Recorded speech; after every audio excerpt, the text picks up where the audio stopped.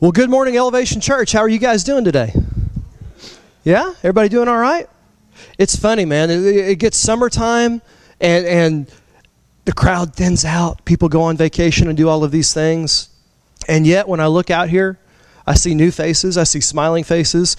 Jim, spends the morning trying to get us to sing loud, to wake up so that we can hear what God has to say. I think you guys kind of caught your gear, on that second or third song, maybe kind of got your groove on, and everybody looks like they're engaged and ready to rock this morning. So I just wanted to say, welcome, Elevation Church. I'm glad you're here. You're not welcome to Elevation Church because this is not Elevation Church. This is Studio B.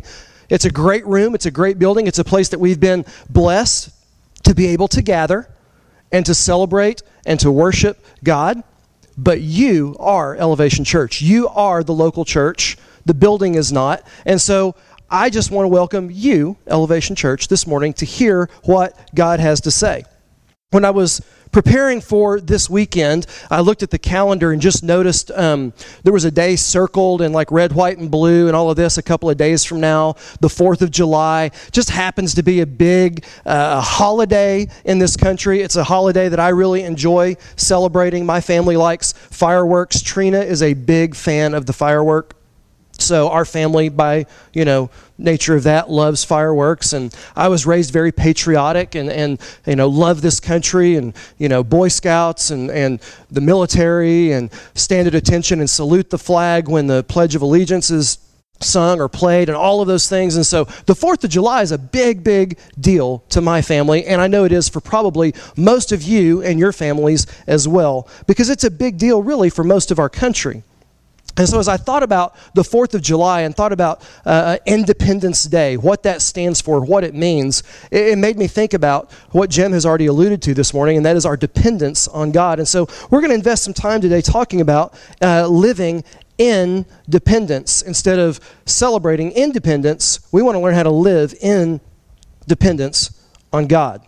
So this Wednesday will be the 236th anniversary of the signing of the Declaration of Independence. Isn't that crazy?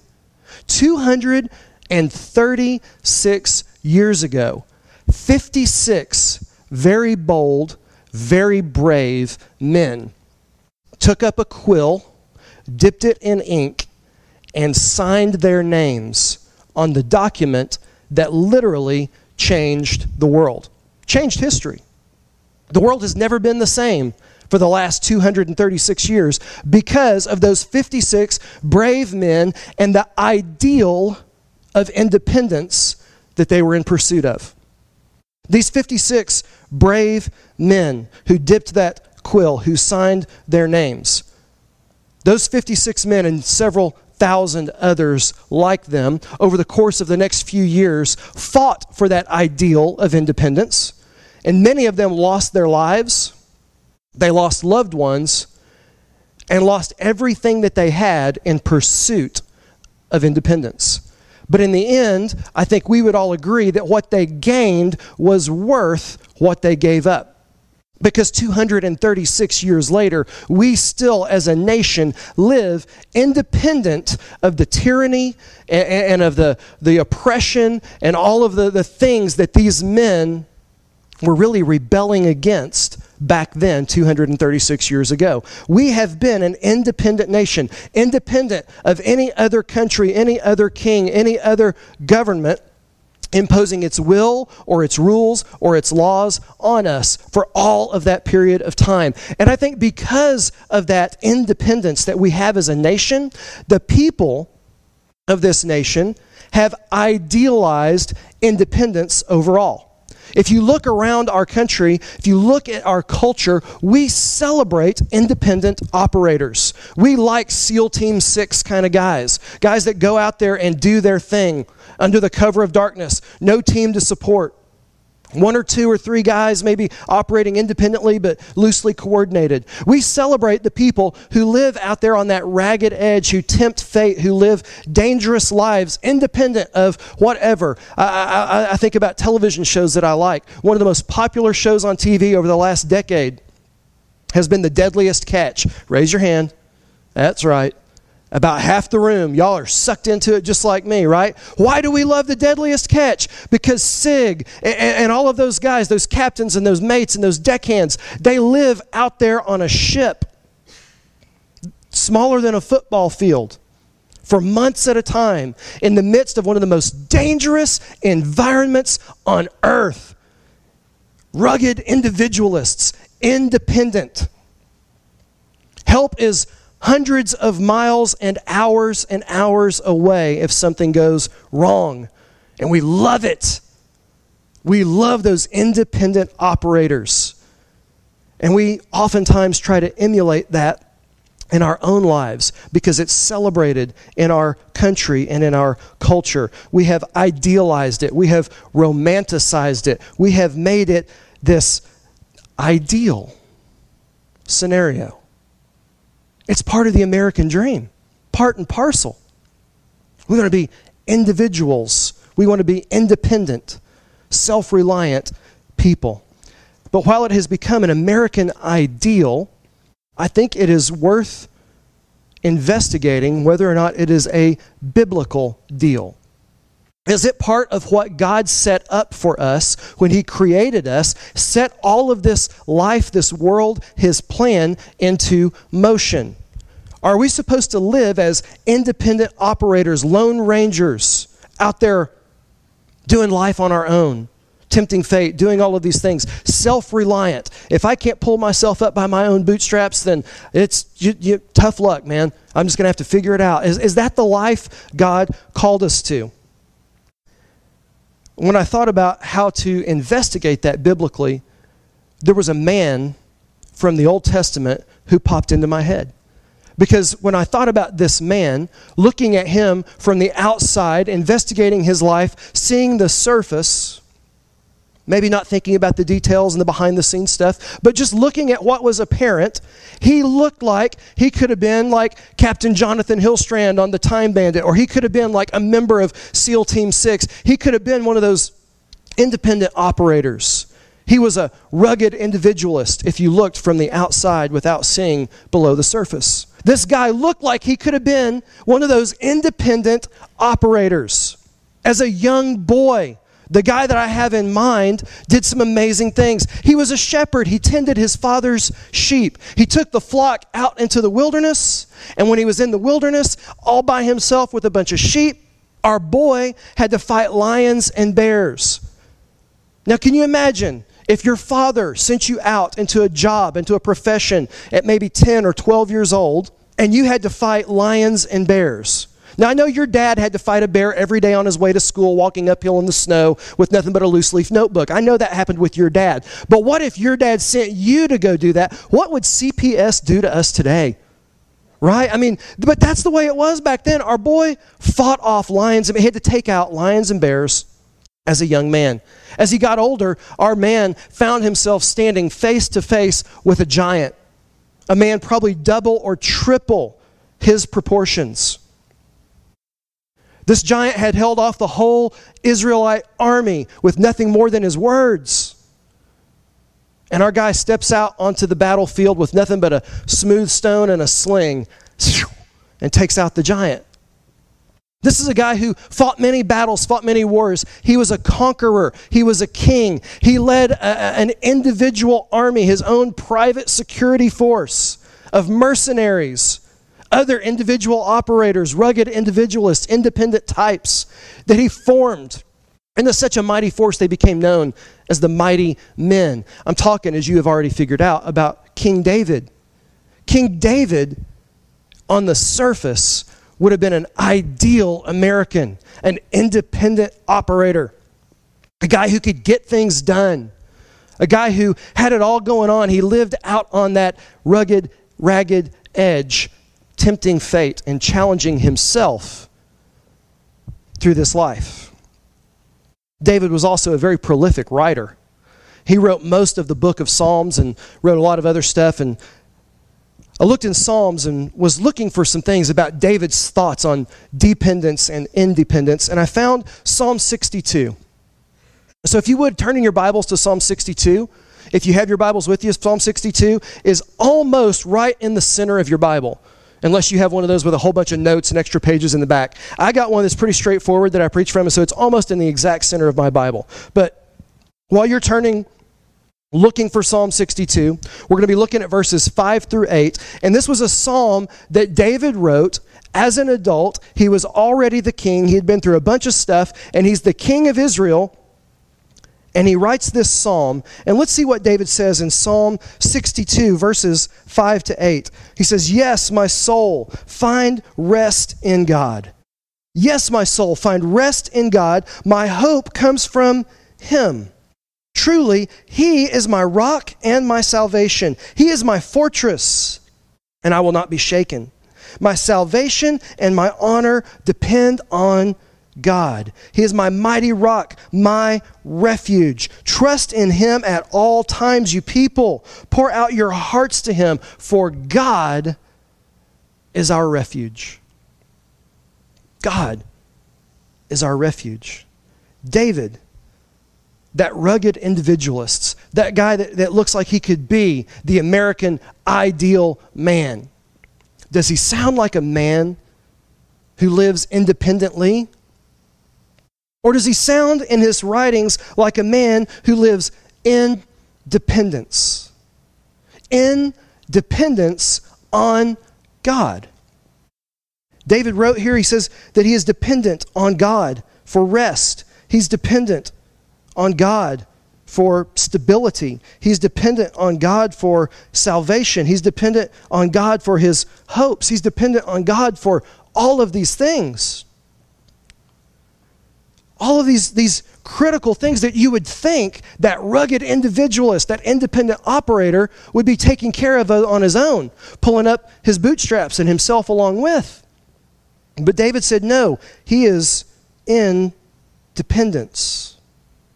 In dependence on God.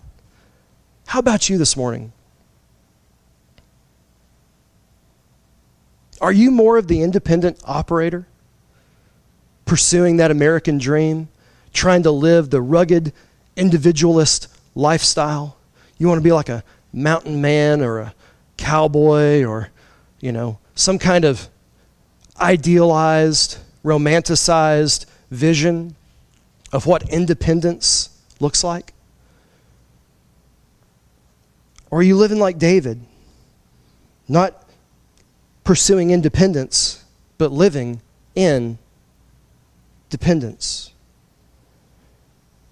When David writes about living in dependence on God, he pointed out those 4 areas I mentioned a moment ago, and I want to break those down for a moment and have you and I both kind of do a self-assessment on where are we in this whole independence thing, because David was described by God himself as a man who is after God's own heart. So if David is living in dependence and God says he is a man after God's own heart, maybe what David is doing is something that you and I should emulate, something that we should do. Maybe we should follow David in the way that David followed God. Because if we follow David's example, the way that David followed God, would we not then be following God's plan for us as well? So let's check out what David was doing when he said that he lived in dependence on God. Independence for rest. King David lived, I would imagine, a very fast-paced, intense kind of a lifestyle. Independent operators kind of do that sometimes. But leaders live like that too. And King David was, by all accounts, an incredible leader. King David was an amazing leader. And at the time he wrote this, King David was king. And so you think about what it took, even in the ancient world, to operate a kingdom. He was a governor. He was a husband and a father. He was a husband more than one time. I'm not recommending that we follow him in that pursuit, in case you read David's story or know that about him already. That would not be part of God's plan. But he was a husband and a father many times over. So he had a lot of family commitments. King David had responsibilities to his people, to his kingdom. They relied on him. They counted on him to lead them, to lead their kingdom, to protect their nation. This was an independent, sovereign nation. It was a power to be reckoned with in this time. The nation of Israel was not to be trifled with.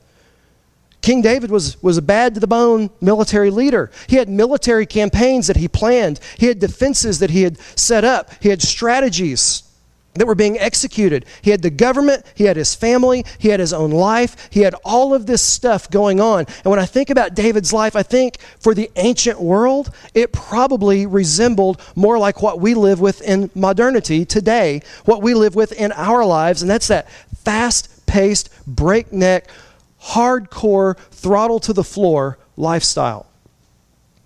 Don't raise your hand, but if you can identify with that, you know exactly what David's life looked like. And I think most of us today live that kind of frenetic life. David needed rest.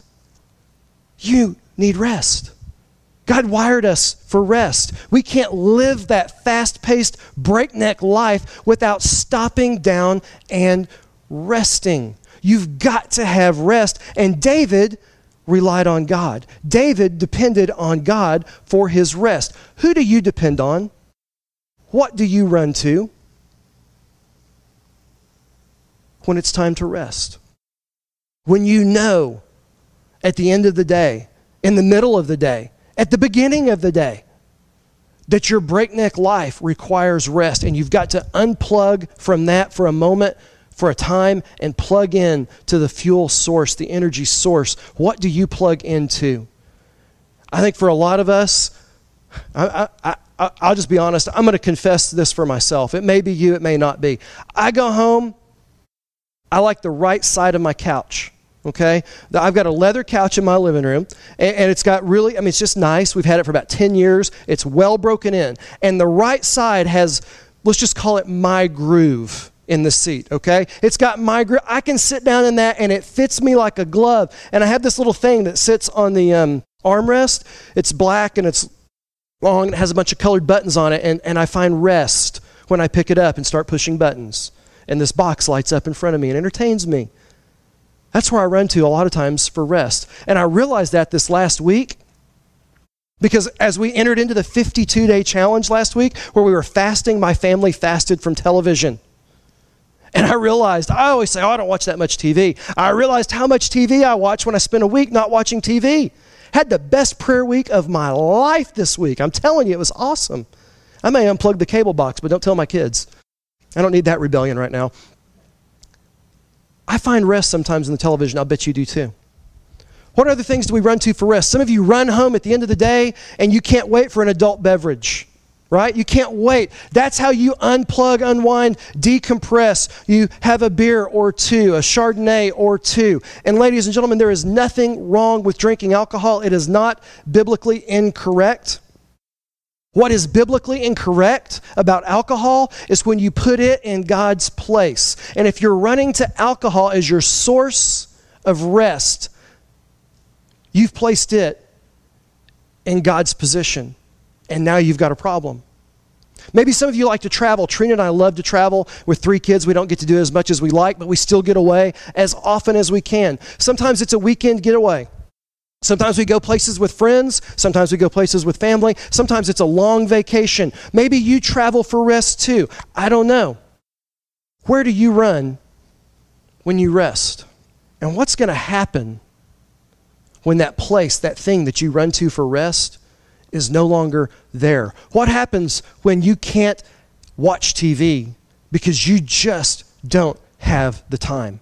You've got 3 kids and a marriage. You've got a job that's amped up. Maybe you just make a decision that you can't run to the TV anymore. Where do you run? What happens when the adult beverage, the 1 or 2, becomes 10 or 12? And you no longer have rest. You have an addiction.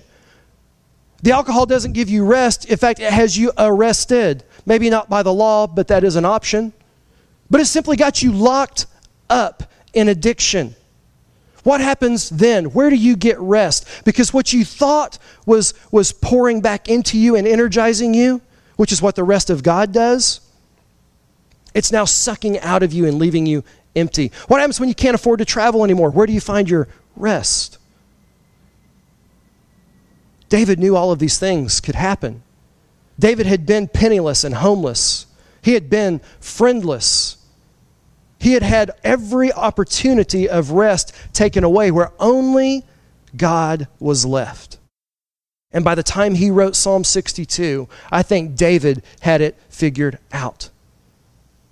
He could only find real rest in dependence on God.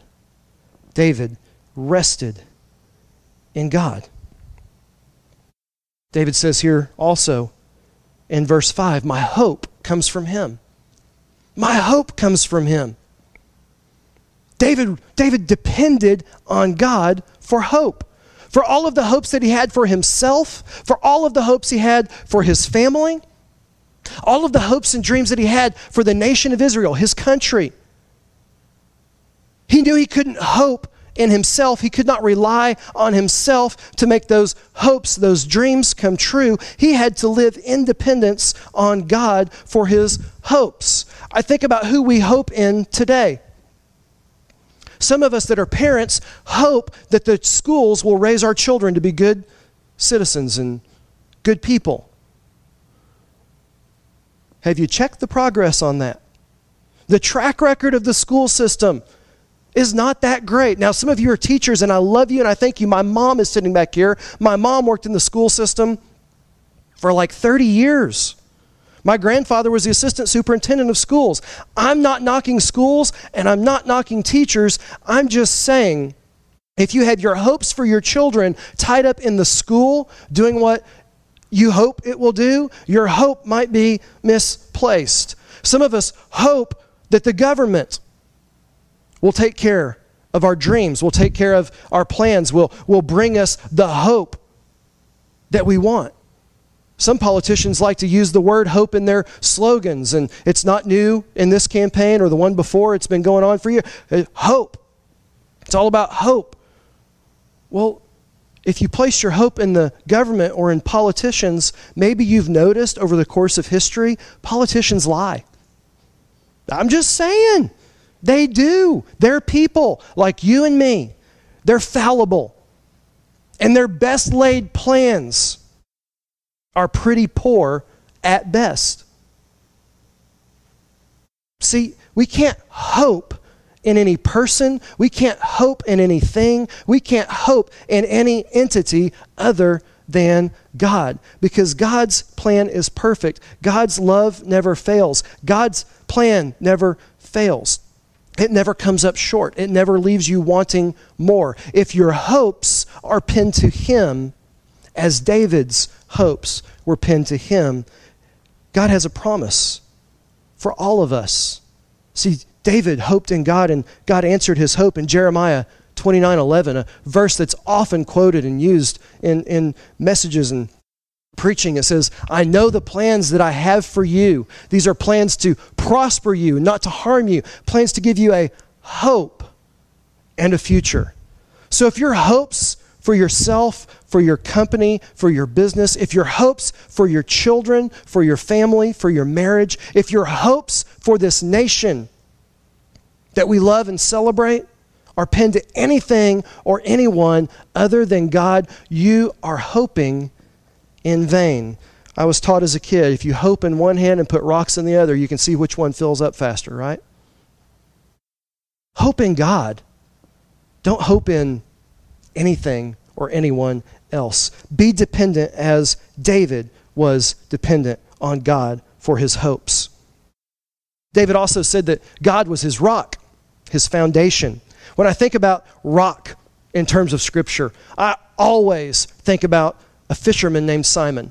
Whenever somebody uses the word rock in Scripture, wherever I read that, Old Testament, New Testament, I instantly think about Jesus encountering this fisherman named Simon, and he changed Simon's name. And I used to wonder as a kid, why?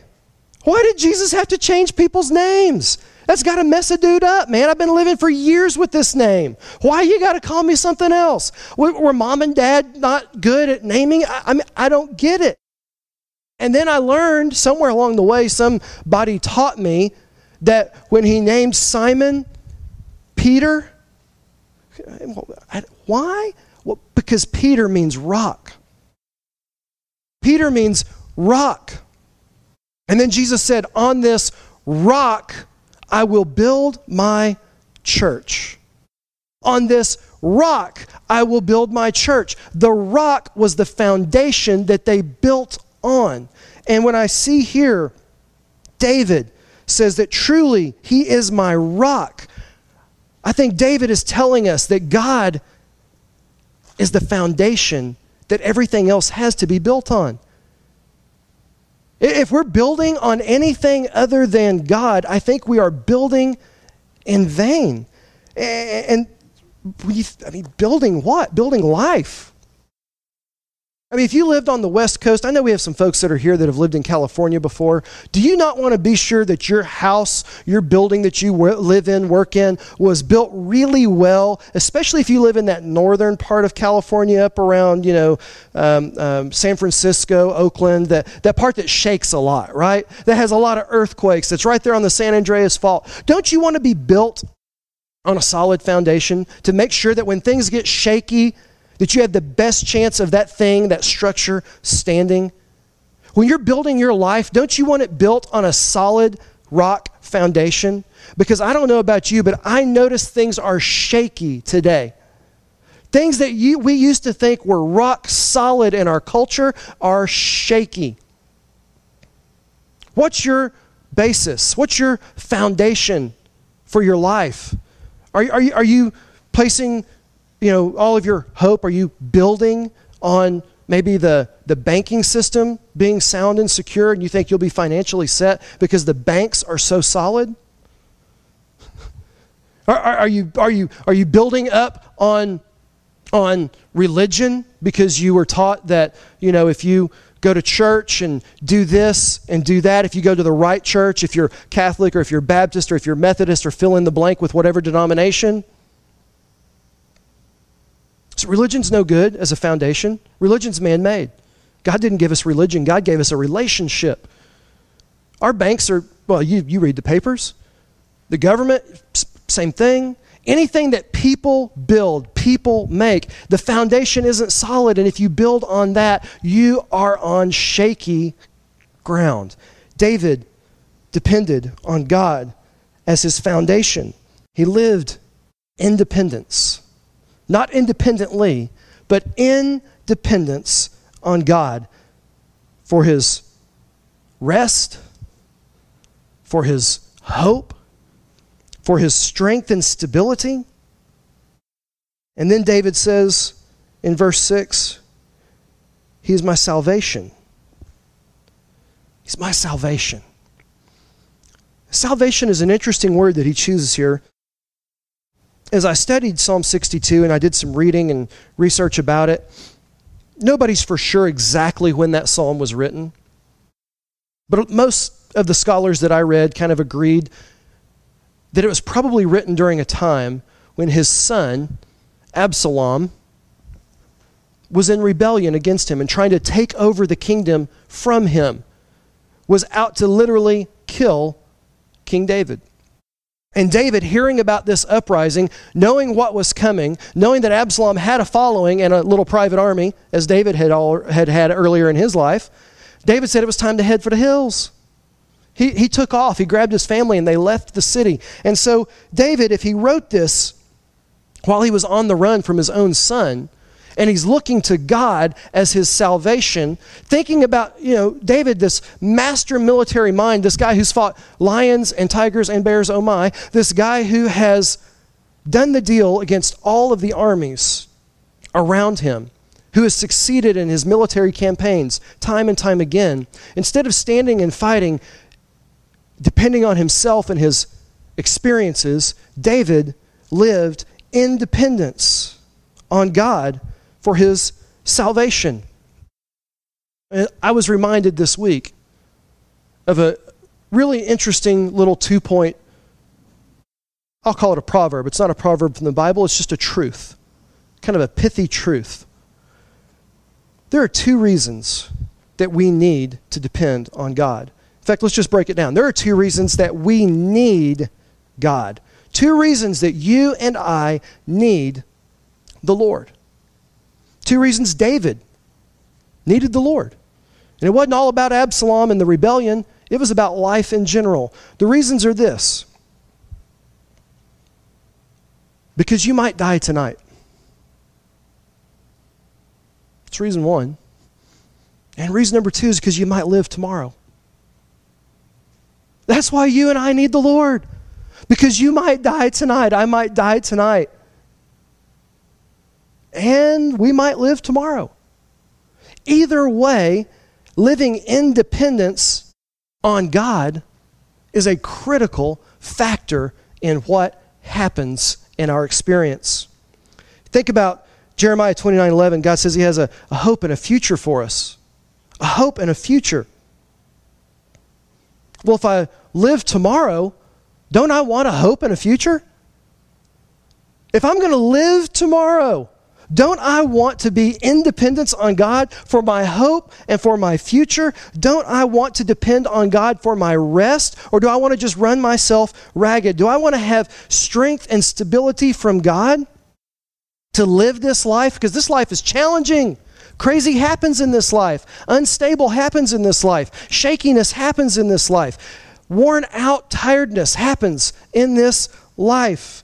Hopelessness happens in this life.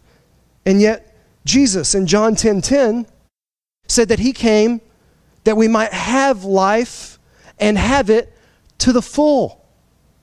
To the full. Not this run ragged, out of gas, unrested, shaky ground, hopeless life, but a full, rich, God-driven life. If you're going to live tomorrow, don't you want to live in dependence on God so you can live the full life that Jesus came for you to have? That God prepared for you when he thought of you before he created all of this.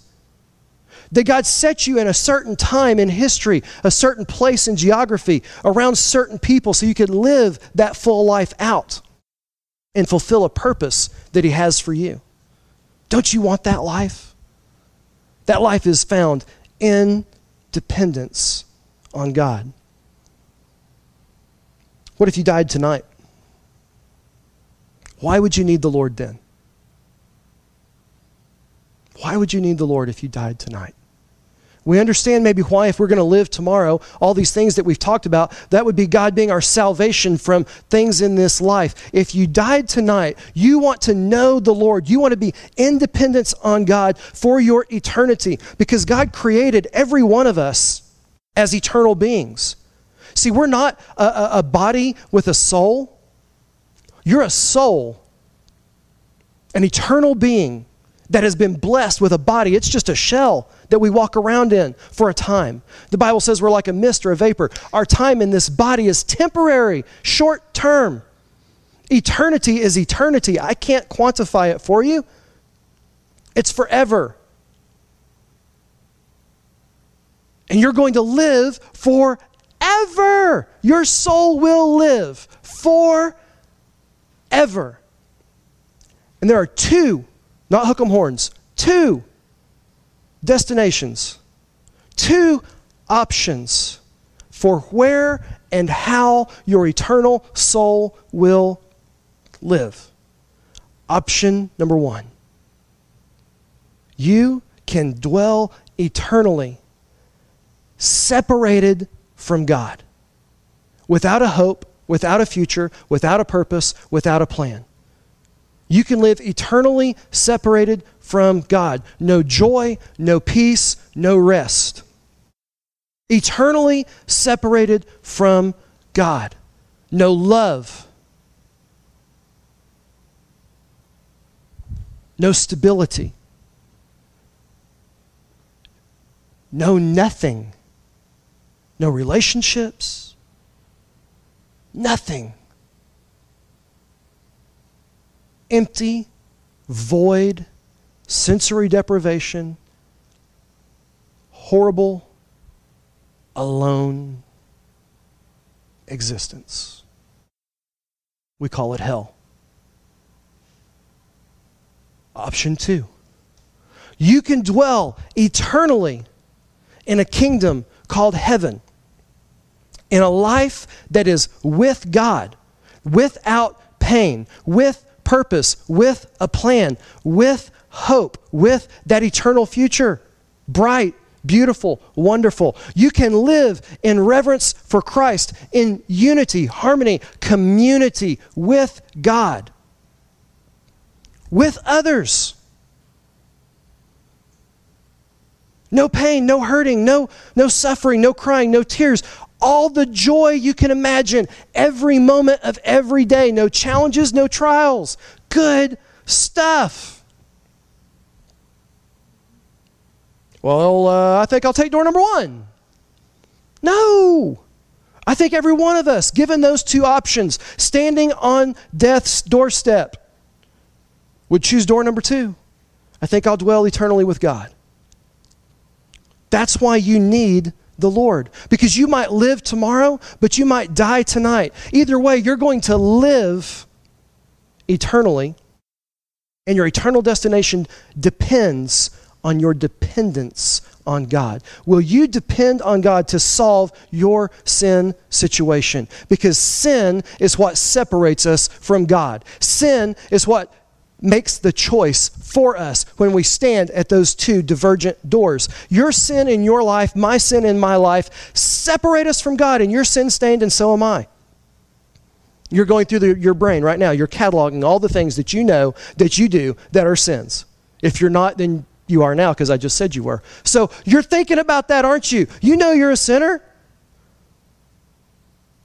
I am. And I know you are. You know how I know? Because the Bible says so. Romans 3:23. All have sinned and fallen short of the glory of God. Every one of us has a sin situation. Fast forward 3 chapters. Romans 6:23 promises us. Say that fast. This. The payment, the wages for sin is death.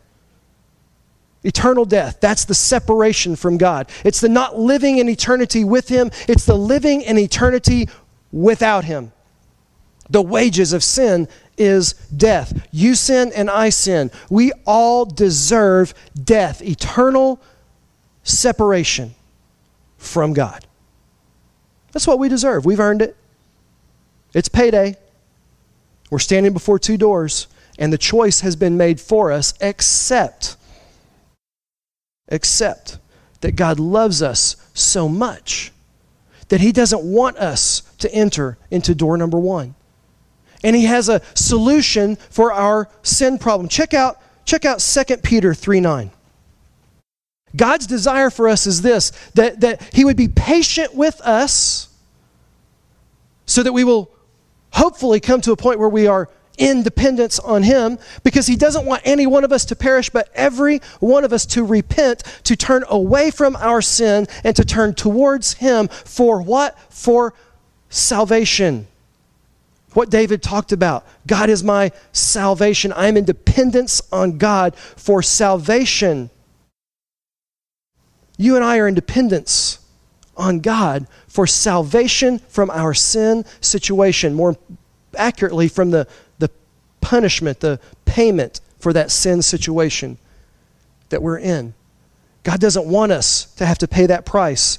And He loves us so much that John 3:16 tells us He sent Jesus, His Son, to pay that price for us so we would not have to enter through door number 1.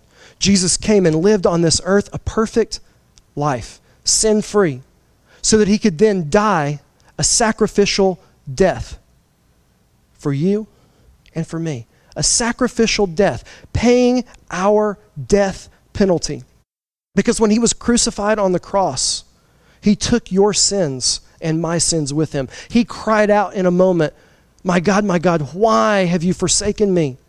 And in that moment, your sin and mine pierced His body. He took it on. And because of that, and His resurrection 3 days later, we have freedom from that sin. We have freedom from the death that had a claim on our lives. You have an opportunity to make a choice today.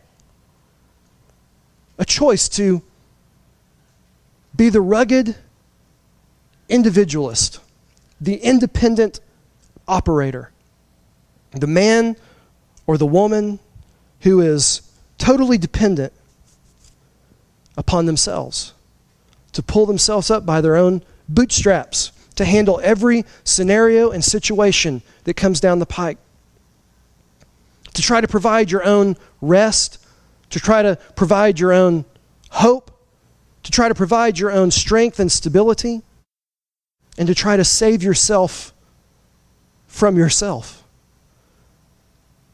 King David told us we can't do it. Jesus told us we can't do it. Throughout history, no human being has been able to do it. Only Jesus could save himself from eternal separation, death. Only Jesus could resurrect himself and you from that death that we deserve. He's offering it to you today. Will you choose to be the independent operator, or will you choose to find salvation for this life and for eternity in Christ? Will you live independence? Let's pray. God, this morning, you have shared a message that might be countercultural to a lot of our thinking, counterintuitive to how we live and operate. It's a message of dependence, not independence. And as we're about to celebrate Independence Day, we are confronted with all of the things that we think about independence, the ways that we live independence out.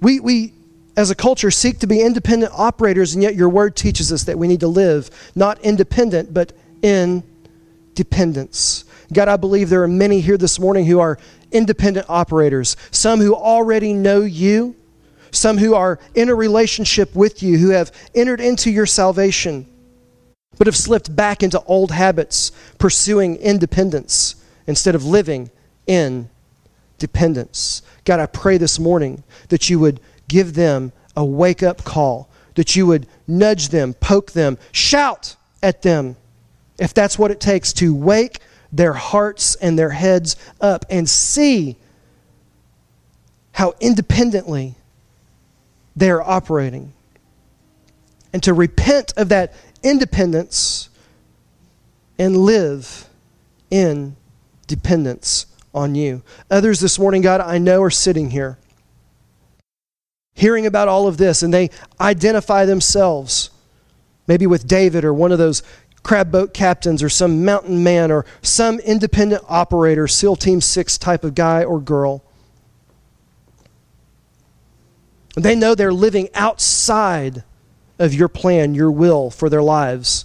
And they know that they need you. They need to have a relationship with you. They need to pursue salvation through you, because they might die tonight and they might live tomorrow. And they're sitting there right now wondering how to do that. If that's you this morning, here's how you do it. You believe to the best of your ability. You have the most faith that you can that Jesus really is the source that you should be dependent on, the one that you can have rest in, the one that you can have hope through, the one who can provide stability and strength in your life, and the one who lived perfectly and died sacrificially for your salvation. He took the punishment for you. If you believe that this morning, and will confess that in prayer and ask to receive the gift of salvation God desires for you, He will give it just like that. Here's how you pray. God, I believe that you are my salvation, that you sent Jesus to pay the price for my sin. And I know that I sin. I know that I mess up.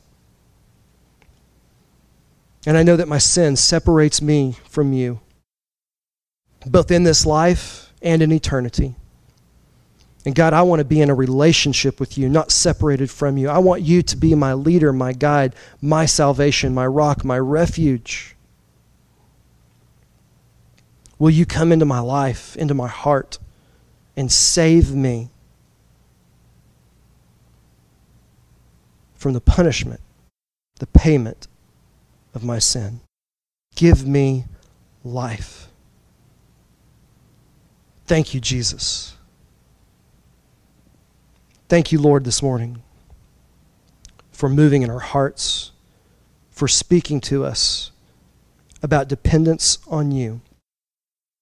And Lord, we do thank you for the independence of our nation, not independence from you, but independence for you, independence because of you, independent not from you, but from other countries, from other leaders, rulers, and influences, independent because you gave us 56 faithful men, many of whom believed fervently in your promises and who wove them into that declaration and the Constitution and all of the founding documents and the principles that this nation was built on. God, we ask you this morning, bless us as individuals. Bless us as your church. And God, bless America, a nation that can stand for you. Would you stand, Father, in us and in our leaders so that we can be in dependence and independent. In Jesus' name, amen.